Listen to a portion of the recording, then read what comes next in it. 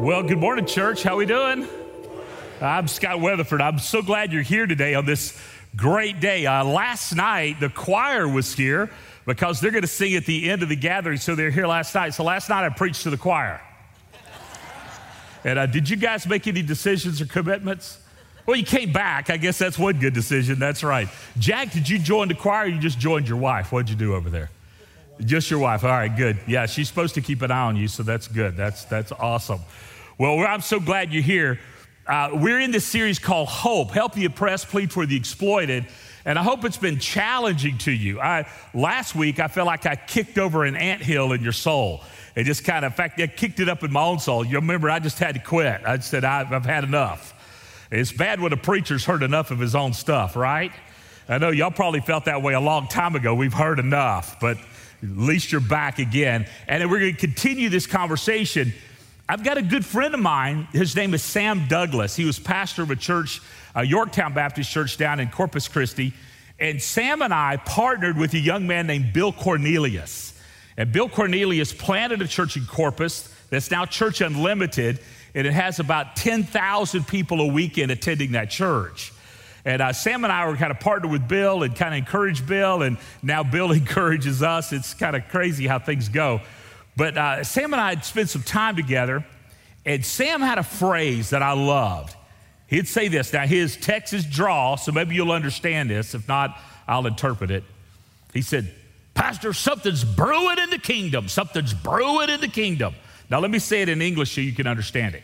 Something is brewing in the kingdom, referring to the kingdom of God. That means God is cooking up something. Are y'all with me? Y'all understand what that means? Well, I believe that God has got something brewing in the kingdom here amongst us. That this Cuba opportunity that we're about to go on in August, lots of spiritual oppression, y'all. I mean, it's like the devil doesn't want us to go to Cuba. Let me tell you a little about Cuba. Oswald Palmero is my friend. He's pastor of a church in the Hamptons, New York, way up in the Hamptons. And y'all know the Hamptons are the place where the mega rich play. That's where they have their beach house and little bungalows that cost $55 million. I saw Oswaldo was working for a family. They had a little house there that they fly in on their private helicopter on the weekends to go to the beach. So and they will consume about $3,000 a weekend of expensive bottled water. I'd like to have the water deal on that one. We'll fill them up some Blanco stuff. It'd make them rich, right? But he pastors a church there that ministers to the people that work for the mega wealthy. And they're mostly immigrant families, Spanish-speaking primarily. About 3 years ago, Oswaldo started talking to me about going to Cuba. And I kept saying no. I kept saying no. And then my brother Stan gets involved in Cuba, and you'll see Stan in a couple of weeks. Stan is coming back from Cuba right now. He's been down teaching Johann theology at the seminary in Santiago. Johann theology is a fancy way of, he's been teaching the book of John, okay? And he's coming here to teach us 1 John, so you guys look forward to that. So he's been teaching that down in Santiago de Cuba. And Stan got to go to Cuba, and so Cuba's kind of been on my radar, but I kept saying no. And Oswaldo finally called me, and he said, "Look, we need to go to Cuba because there's pastors there that need to be trained, and you're the guy that trains them, and you need to go." And so we are now going to Cuba. Now, here's some things, some reasons for this. First of all, dadgum Tom Gillespie's fluent in Spanish, and he's one of the problems. Tom, thank you. You and Beverly. Tom's going to go with us. And Tom is going to try to build a coaching network where he's going to coach Cuban pastors who will coach Cuban pastors. So we're trying to make it church to church, pastor to pastor, Cubans to Cubans, not Americans to Cubans. Mitch Ingram, who translated the song that Dan just sang, teaches Spanish at this little school up the road called UT, University of Texas. And Mitch is going. In fact, Mitch is so fluent in Spanish, we have two native Spanish speakers, Oswaldo and Arturo. They said, will you translate Pastor Scott because your Spanish is better than our Spanish? And Mitch is just a white guy like me. And I think it's because my verbiage is a little complicated. So they want Mitch to translate. So we have that going for us. And then last night, another young man caught me last night and speaking fluent Spanish. He spoke to me in Spanish, and I'm not having a clue what he said. Then he says, when can I go to Cuba? And I'm going, next trip. Because there will be other opportunities as we go and to seek God's peace plan for Cuba. Something's brewing in the kingdom. And y'all, I don't want you to miss it. I don't want you to miss Cuba, God moving, God working here, God working there. I don't want you to miss it. Why? Because every life leaves a wake. As surely as a boat marks the water as it goes through, and things wash up on the shoreline from that boat passing, so your life leaves a wake. What will wash up on the shores of the lives of those around you? Will King Jesus wash up? Or will your selfishness and your preference, or your tradition or your legalism, will that mark your life? Or will you live to make Jesus famous? This church was founded 133 years ago.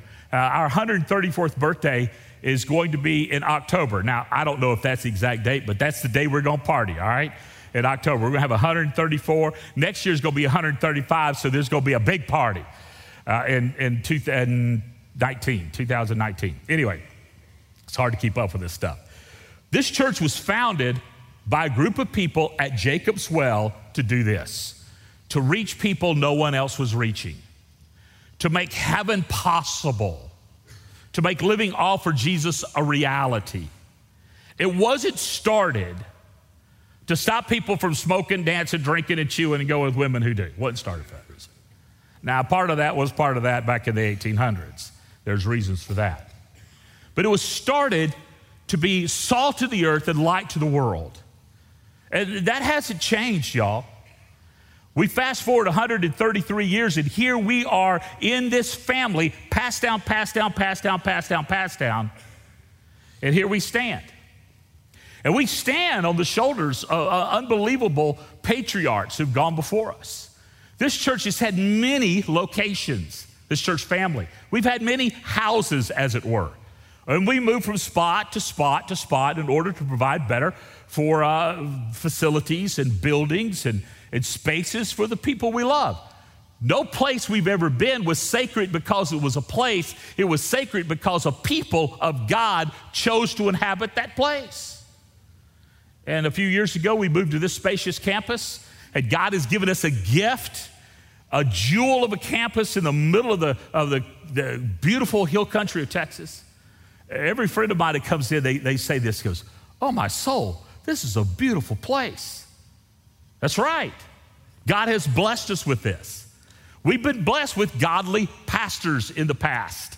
We stand on the shoulders. You'll never hear me speak disparagingly of one of our former pastors. Now, some of them were rascals. Okay, we're not going to call any names, are we, Dr. Cheatham? No, some of them were rascals. And some of them were not rascals, but they're my brothers. I'm excited that Dr. Cheatham is going to be preaching here when I'm in Cuba. Dr. Cheatham, it is in your faithful hands. You think you can handle it? Brother, I saw a picture of you. Yeah, let's give Dr. Cheatham a hand. That's good. That's right. I saw a picture of you. You used to have dark hair.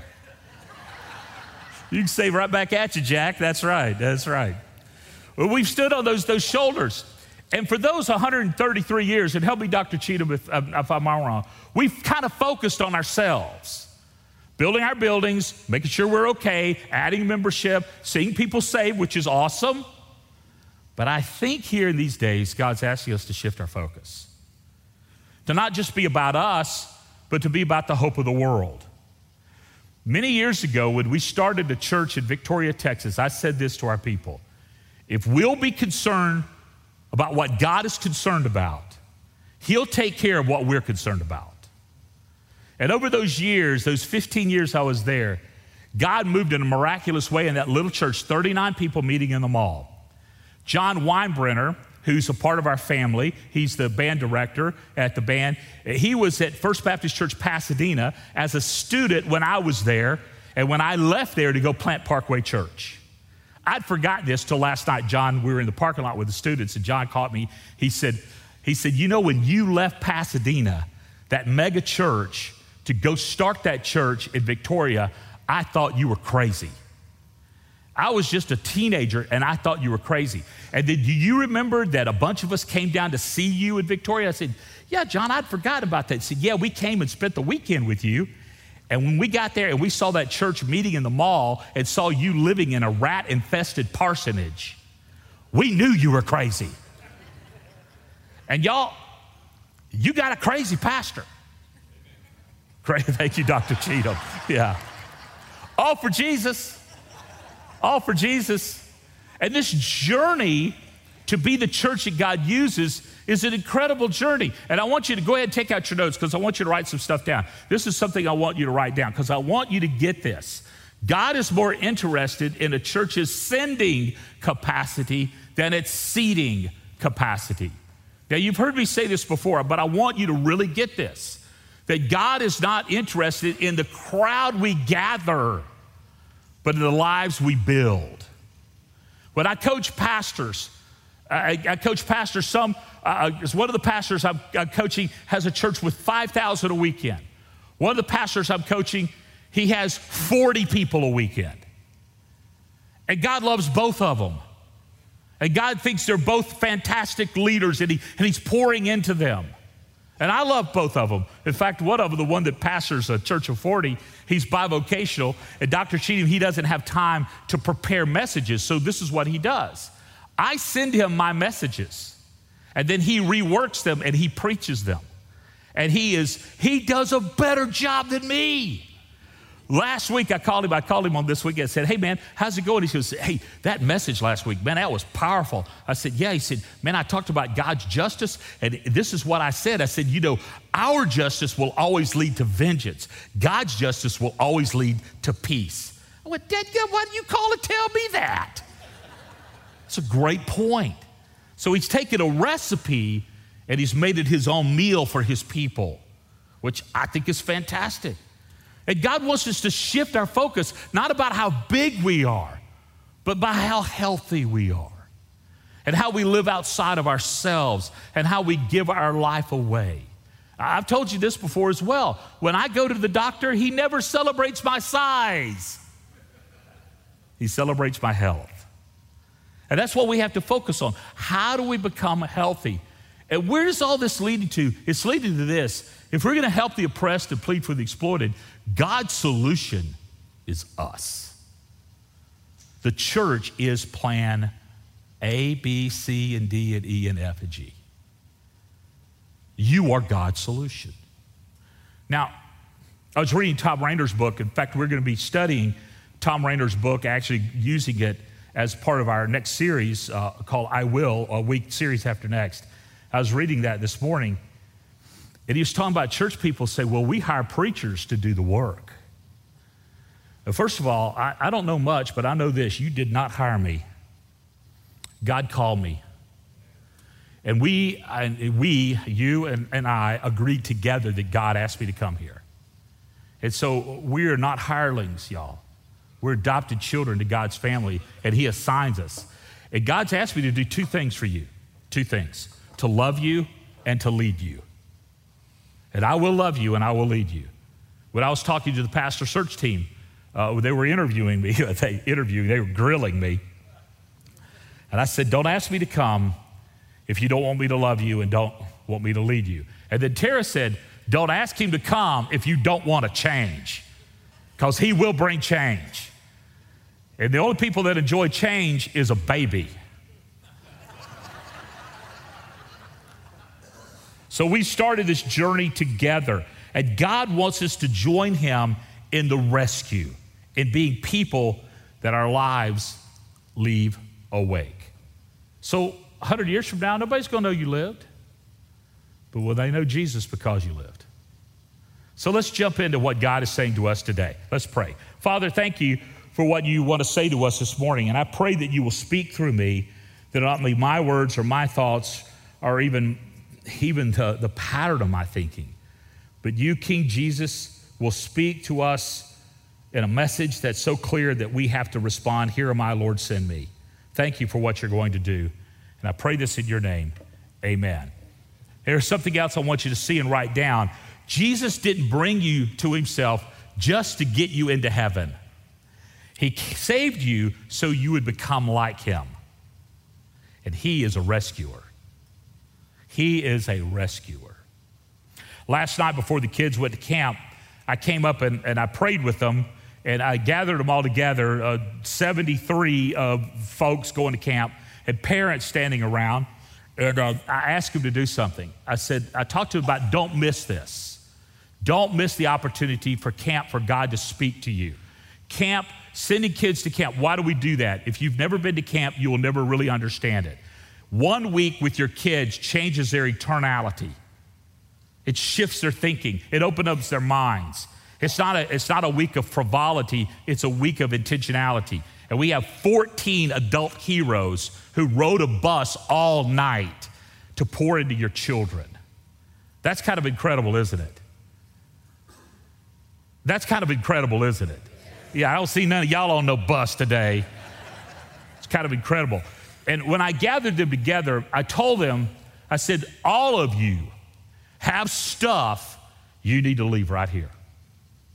You've got baggage, you've got distractions, you've got things that are going to keep you from hearing from Jesus. You need to leave it right here. So I gave them all a 3x5 card.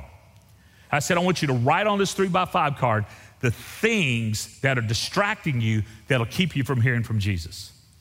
And so they wrote them on, and then I had a bag, piece of luggage. I said, you're not going to take this baggage with you. And ask them to drop it into this bag as they got on the bus. And they dropped their stuff in their bag, and they dropped 3x5 cards. And I said to them, now I'm not going to read this. This is between you and Jesus. This is your baggage. You're giving it to Jesus. I'm going to throw this away because this is not going to go with you. And they all got on the bus, and I turned to the parents and said, hey, y'all want to read the cards? And you know what the parents said? No. And that's not an indictment to them, but it's scary being a parent these days, isn't it? And the investment in these kids' lives is to turn them into warriors for King Jesus. Now, Jesus taught the Sermon on the Mount, the most powerful sermon ever preached, the most intimidating sermon ever preached. Countless volumes have been written by different theologians over the periods of years trying to interpret and really mine out the great jewels of wisdom Jesus taught in that Sermon on the Mount. We have been to the place where Jesus taught that sermon. In fact, we're going to go back. Those of you who would like to go back with us next June, we're going back to Israel. We'd love for you to go with us. And we've been in that place, and I've dissected this sermon. And Jesus says a couple of things in Matthew 5 that are just mind-boggling. And we're going to look at just these two thoughts of Jesus, and we're going to see his solutions. And this is what he says. The first thing I want you to write down, I want you to get. You are the only salt of the earth. Now, when you read this passage in English, it says this, and I'll read the passage for you. It said, you are the salt of the earth, but what good is salt if it's lost its flavor? That's true. What good is it if it's lost its flavor? Can you make it salty again? The answer is no, you can't. It'll be thrown out and trampled underfoot as worthless. In other words, it becomes pavement. And then literally the Roman roads had salt on them that was worthless. And salt, you know, you've heard the saying, are you worth your salt? And salt was the way that Roman soldiers got paid and blah, blah, blah. And salt is pretty important, isn't it? When my grandmother was 90, her doctor told her, Maudie, you need to cut out salt. It'll kill you. She said, if I have to cut out salt and it kills me, I'll just die. And some of y'all feel the same way, don't you? What is a tomato without salt? Or a piece of watermelon without salt? You know, salt is salt. It brings flavor. But here's the deal. We read this in English, you are the salt of the earth. We think there's lots of kinds of salt. You go into the H-E-B today and you'll see all kinds of salt. You'll see sea salt, which is the same salt as table salt. They just call it sea salt so they can sell it for more money. Or what I love, Himalayan pink salt. Okay, I'm not a chef. It's probably worth something. It's pink. It is from Himalaya. which is actually, over yonder in Nepal. But this is what it says in the Greek. You are the only salt. You're the only salt. And Jesus was speaking to a culture. God's chosen people, the Jews. And he said, you're the only salt. God has placed you in the center of civilization, in the crossroads of the ancient world, that you might flavor culture. You're the only salt. But they lost their flavor. And they'd fall into so many different things. And so Jesus said, I'll start my church because this world needs salt, and you're it. And Satan's big deception to us over the years is we think the church exists for ourselves. The church is a gathering of folks that sing songs and hear messages, and they go home, eat fried chicken, and take a nap. But we're the only salt, the only plan of God. And God's solution is literally crazy. Does he know what he's dealing with? Broken, flawed people who don't pay attention, who are self-centered and self-righteous. And it seems to me that in Christian world, the closer we get to Jesus is not expressed in the greater love we have, but a greater legalism we garnish. Doesn't God really understand? And the answer is yes, God does understand. And God wants us, the church, to be the solution. And we as believers, we're to do a couple of things. Salt preserves. We're supposed to preserve righteousness. Tara and I were watching the news yesterday. Hey, talk about something that'll depress you. You watch CNN, you'll get one view. You watch MSNBC, you'll get another view. You read the news on the internet, Rikers or Reuters or whatever it's called, and you'll get another view. You read Fox News and you'll get another view. Can we even get a real view? And here the real view is, listen to me, the world is going to hell in a handbasket, y'all. And instead of being angry about it, maybe we're to be preservers of righteousness, not in legalism, but in love. I've never seen someone convinced of an argument by verbosity, but I've seen them persuaded with love. To be loving people. And we are to influence, not be influenced. Many years ago, I played softball in a city league with another pastor friend of mine. And the city league was rough. And Tara wouldn't bring the kids to the games because of the language was so bad. And we had to be influencers so we would not be influenced. And we are to be influencers of our culture.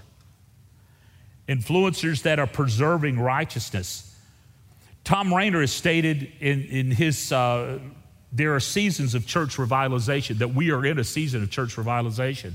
In fact, one of our signature ministries here, y'all, and you've agreed to it, we are a teaching church. We're a church involved in church revitalization. So we're going to coach and encourage and train pastors and churches, and we're going to do that because we believe the church is the hope of the world. And we could talk about church planting. And in fact, we are involved in helping a church plant up in Dripping Springs.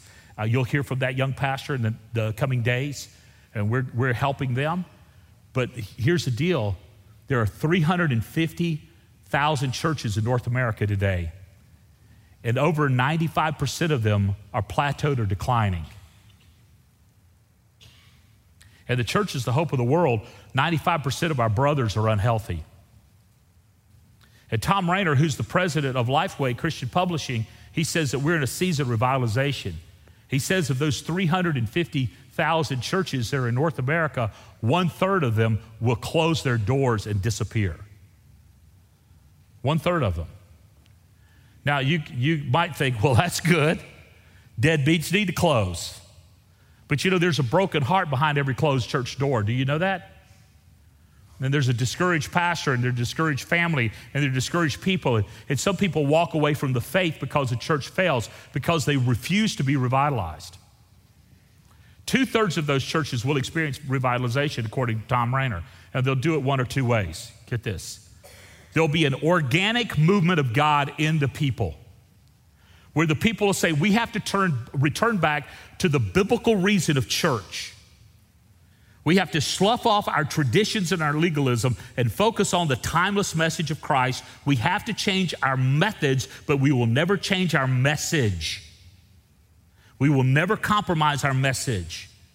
And folks, you'll never hear me compromise biblical theology, ever, ever, ever, ever, ever. I'm the most conservative. In fact, y'all, I'm a biblicist more than a Baptist. And I'm not disparaging about my roots. I'm not, or my education, or my tradition. But I'm a biblicist.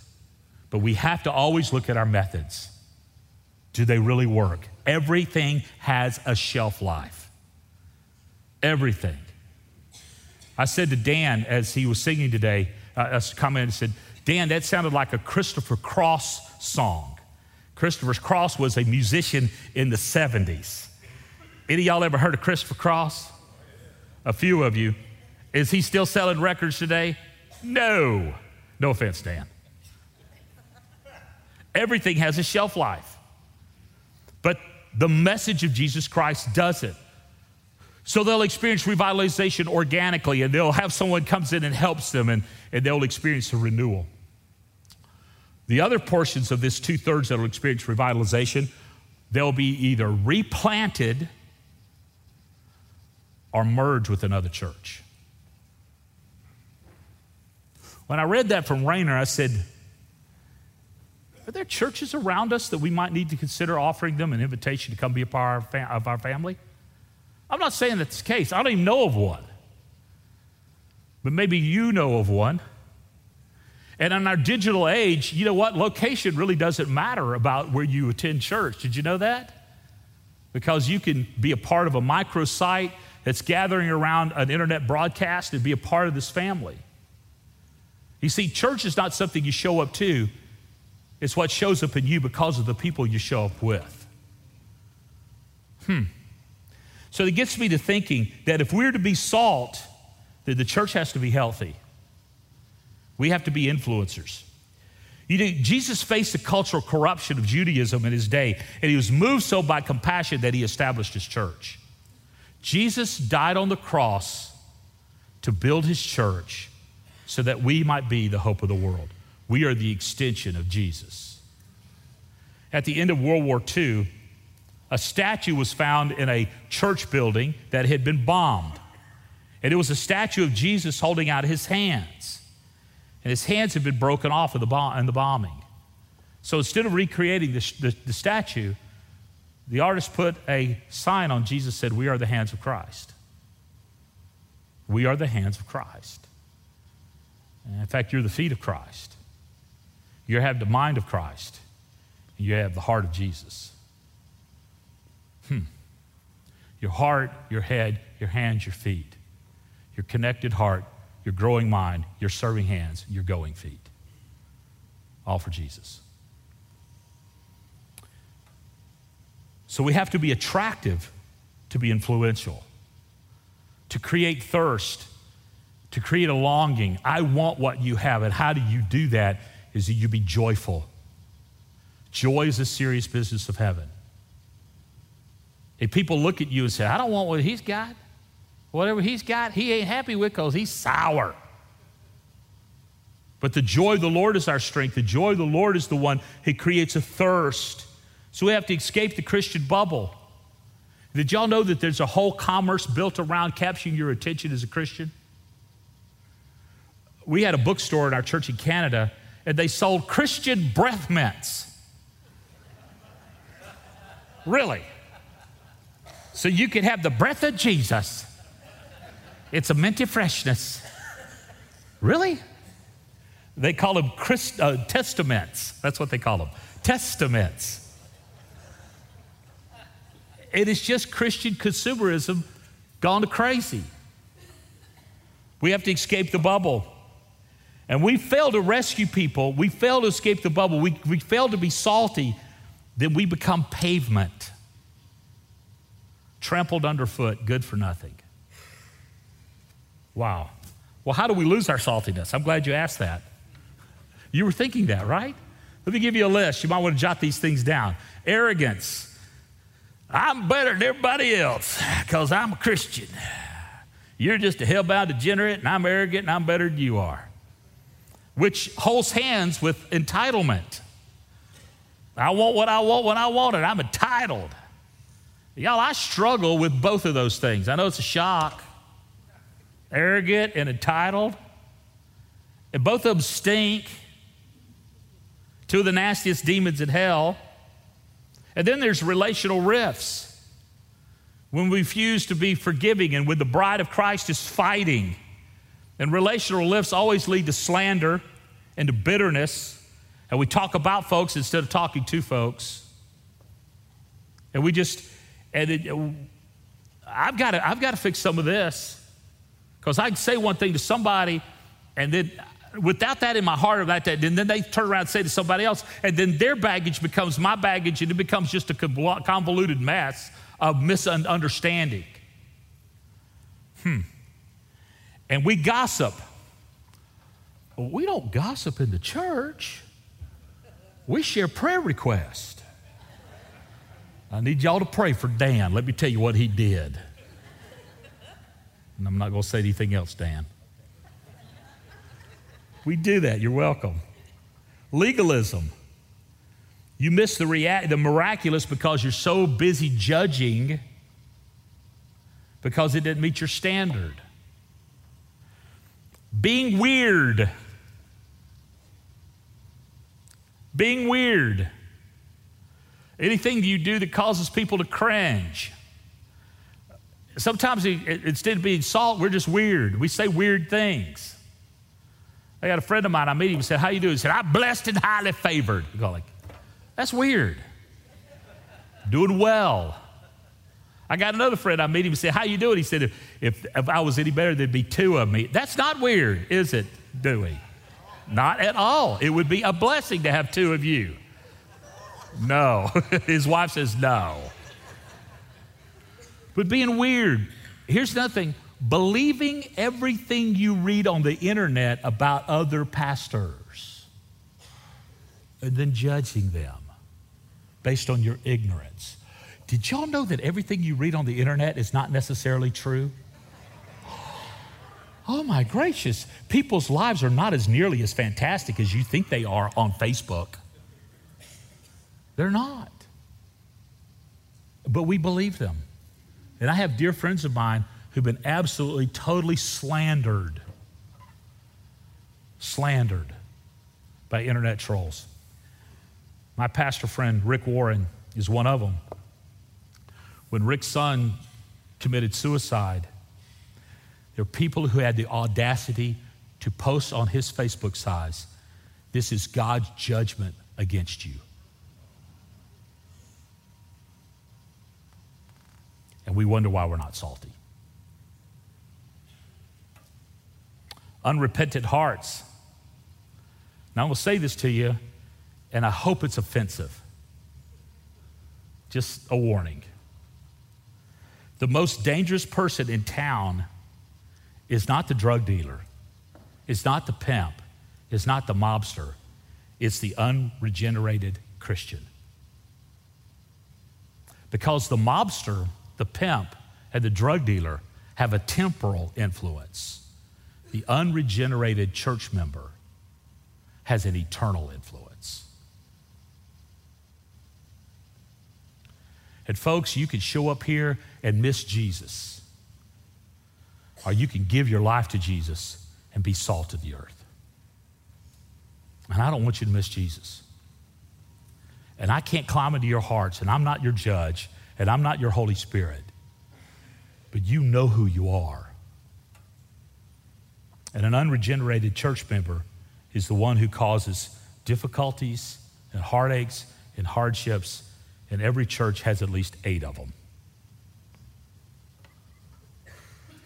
Just saying. Compromise.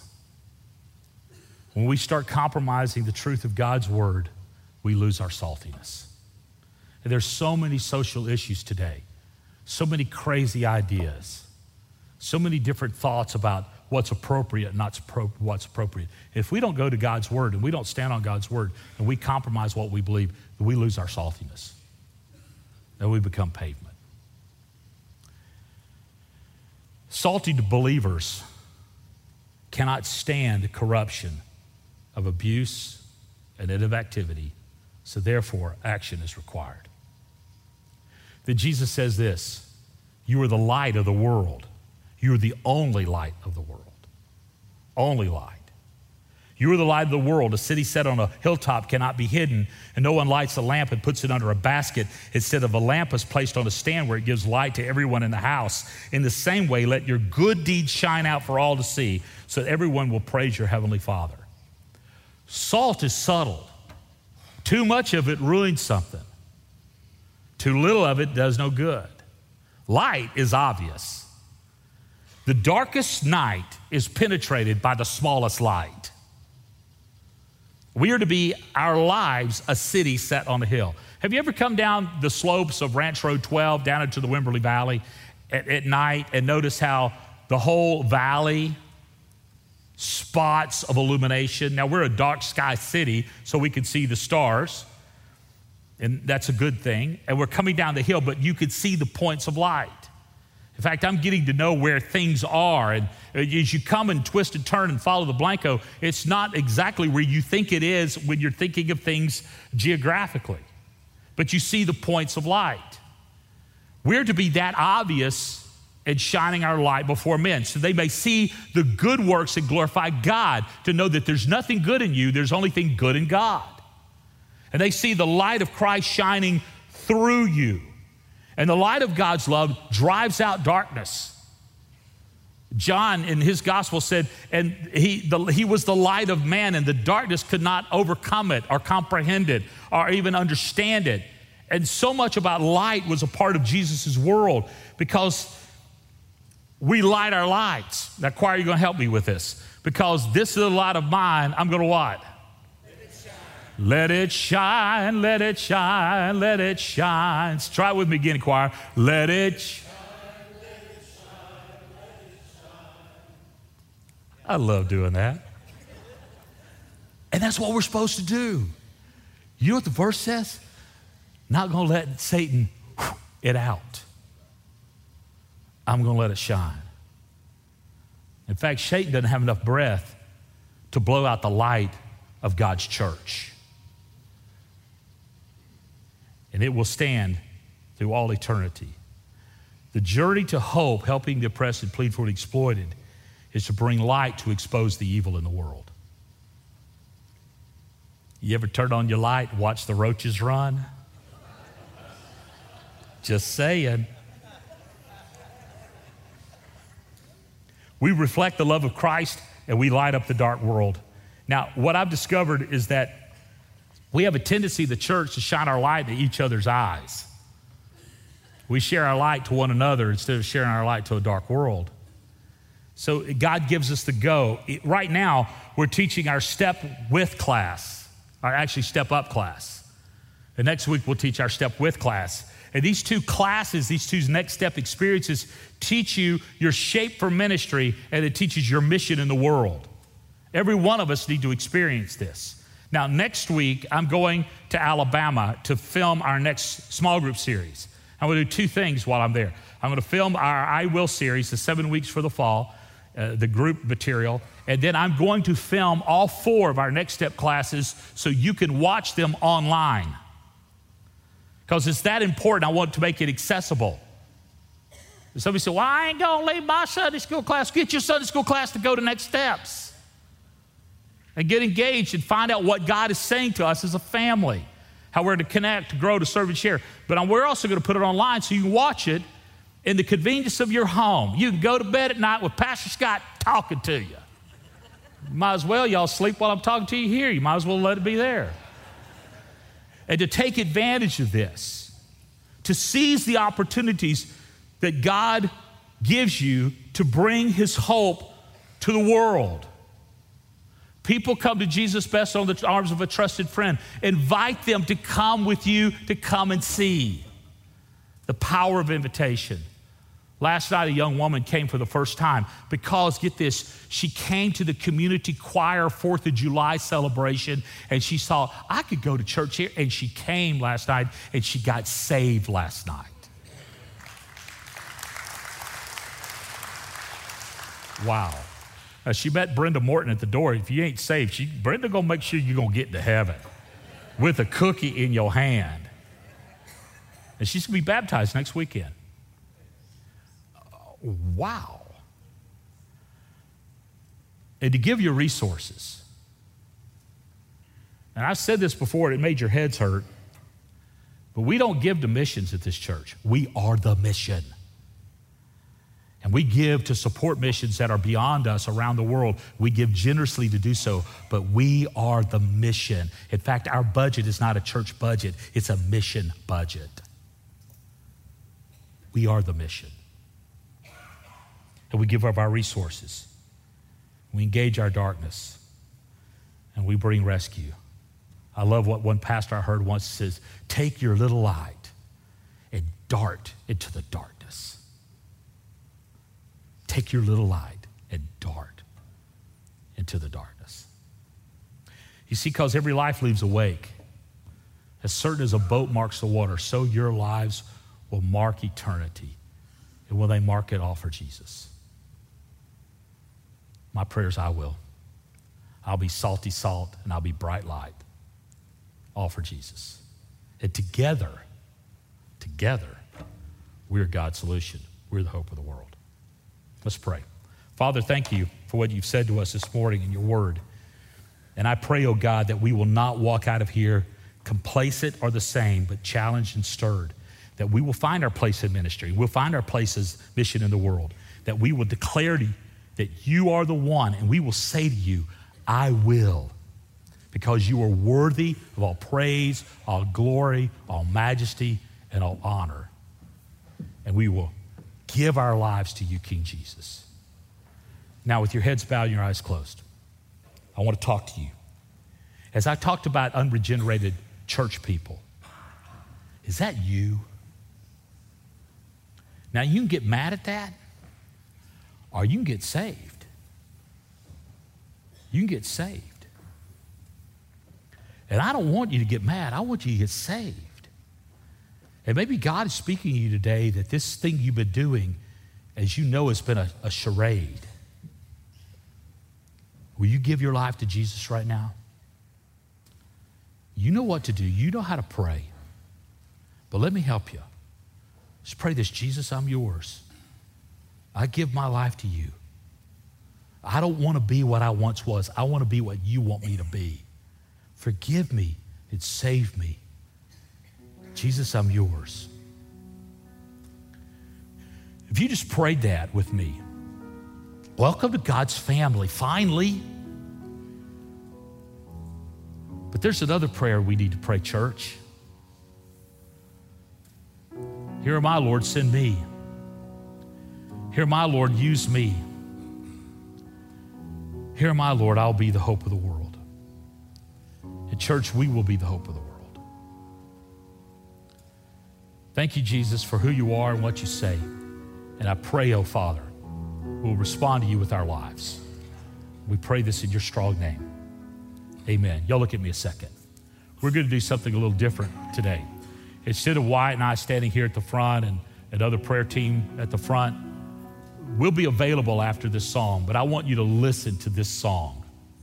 Wyatt and I are going to be here in the front row. If you need to be prayed for while the song's singing, just come on, find us. We're right there. Won't we be, Wyatt? We're right there.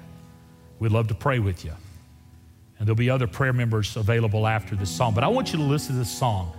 Jonathan's going to sing it, backed up by the choir. It is a declaration of who we are as a people. And as you listen, let this be our prayer. Jonathan.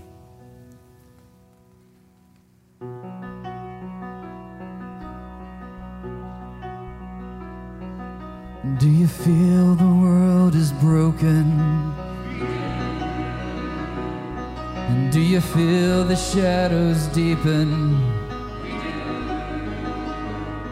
But do you know that all the dark won't stop the light from getting through?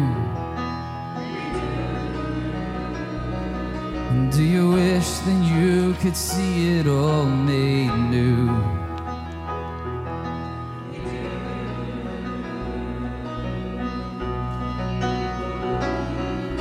Is all creation groaning? And is a new creation coming? And is the glory of the Lord to be the light within our midst? And is it good that we remind ourselves of this?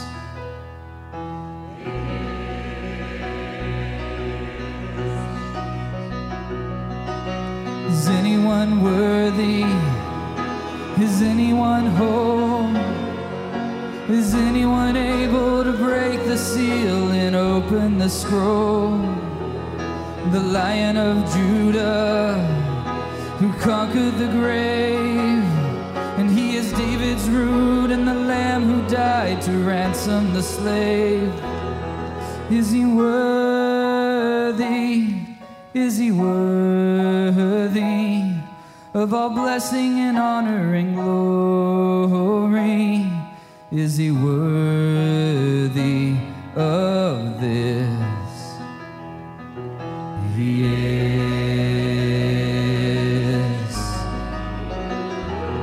And does the Father truly love us? And does the Spirit move among us? And does Jesus, our Messiah, hold forever those he loves? And does our God intend to dwell again with us?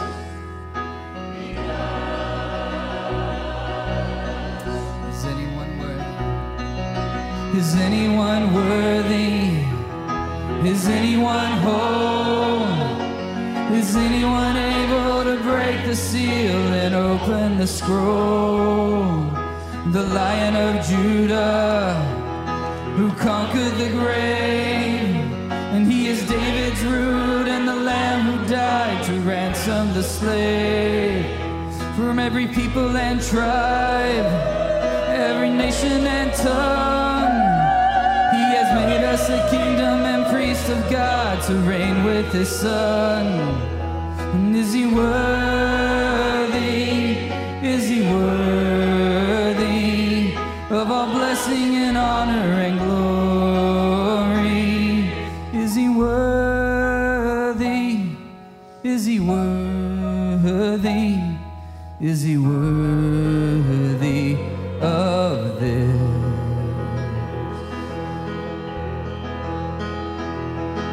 He is.